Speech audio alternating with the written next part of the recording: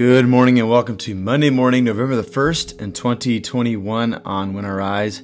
Currently in year B, and this is All Saints Day. The day after Halloween is always All Saints Day, and so there's like a separate one-day liturgy for All Saints Day. And so with all that's offered in the Revised Common Lectionary, I want to go to the New Testament passage, the book of Revelation, Revelation 21, verses 1 through 6. So let me read that passage. Brought a couple points for reflection, and then we'll spend our time praying along the theme that we find there. Thanks for making this part of your morning on When I Rise. Let's allow our souls to rise, meet God together in a time of prayer.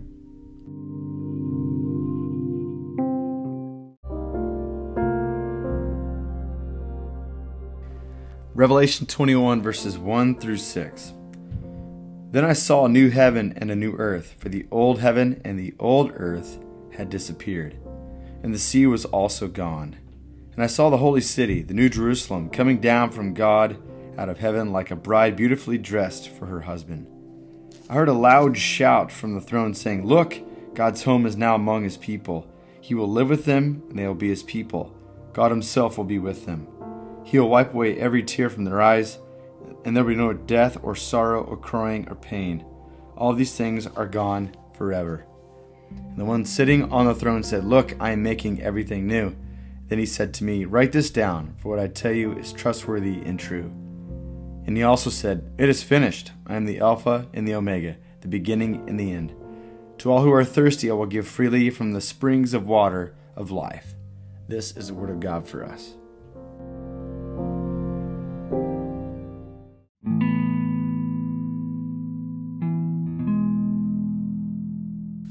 We read Revelation most responsively if we can keep in mind that it was actually a letter. If we look at chapters 2 through 3, a letter written to 7 churches in Asia Minor. Now it's true that it's also an apocalypse or revelation, and it's also prophecy. We get all that in the first several verses of the book of Revelation.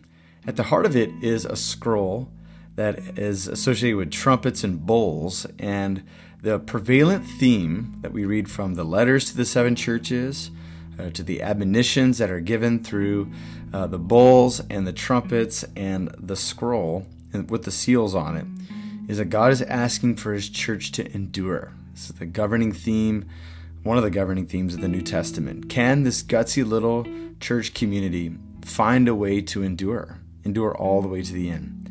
They were planted in the midst of a very difficult climate and context. They were a small minority group that weren't exactly like the old presuppositions of the Judaism where it came from.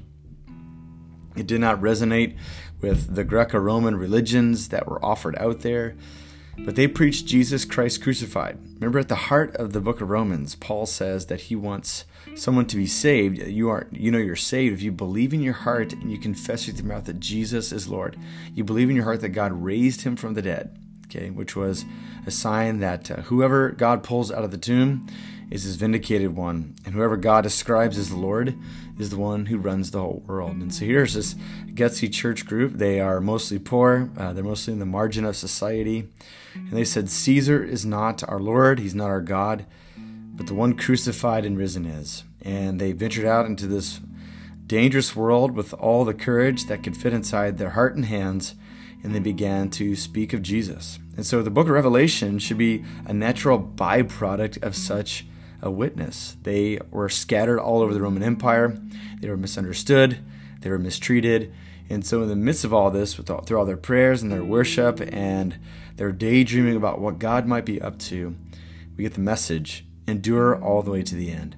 And so here we have at the end of the book of Revelation this great crescendo of God's story, that God and his people are dwelling together. You'll notice that the old heaven and the old earth are destroyed and replaced. They vanish, and God replenishes them with a new vision.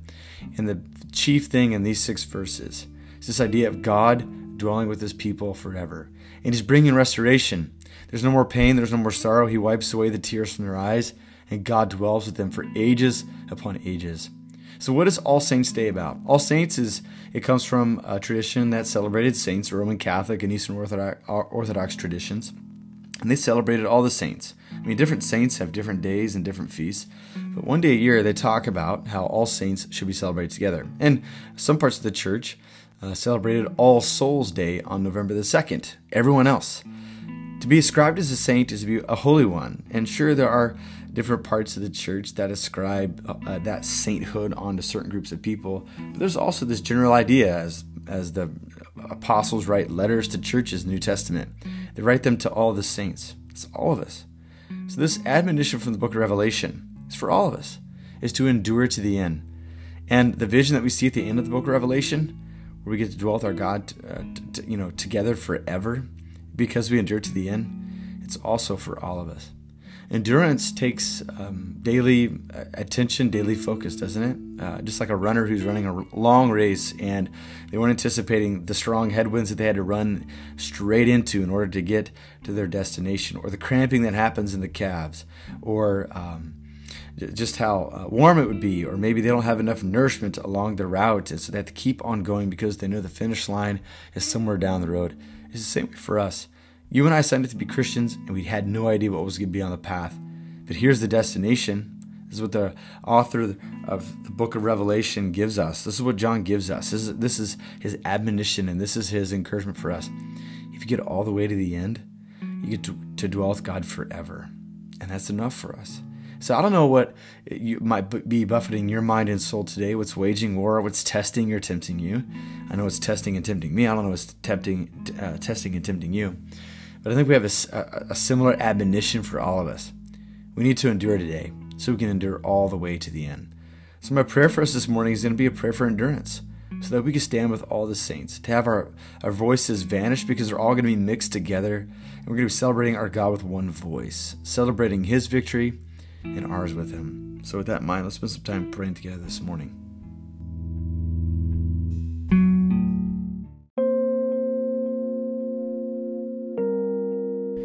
Father, Son, and Holy Spirit, I thank you today that we don't run this race in vain, that the work that we do is not in vain, that all the prayers that we offer to you are not in vain, for all the times that we get together and worship and take Eucharist and confess our sins to one another and lean upon one another is not in vain, but it's all adding up, both for our individual lives and also for the corporate life of the church. We are longing for the day, and it's coming, and we are heading towards it day after day together. The day in which you dwell with your people for ages upon ages. God, we hear your admonition to us this morning that we need to endure all the way to the end. And God, I know that there are times where my legs are weak and my mind is completely conflicted and it's overwhelmed and burdened. And there are times where I don't know if I can continue. But I thank you that grace beckons all of us forward. And so I pray for all my friends as we face this day and as we celebrate All Saints Day together.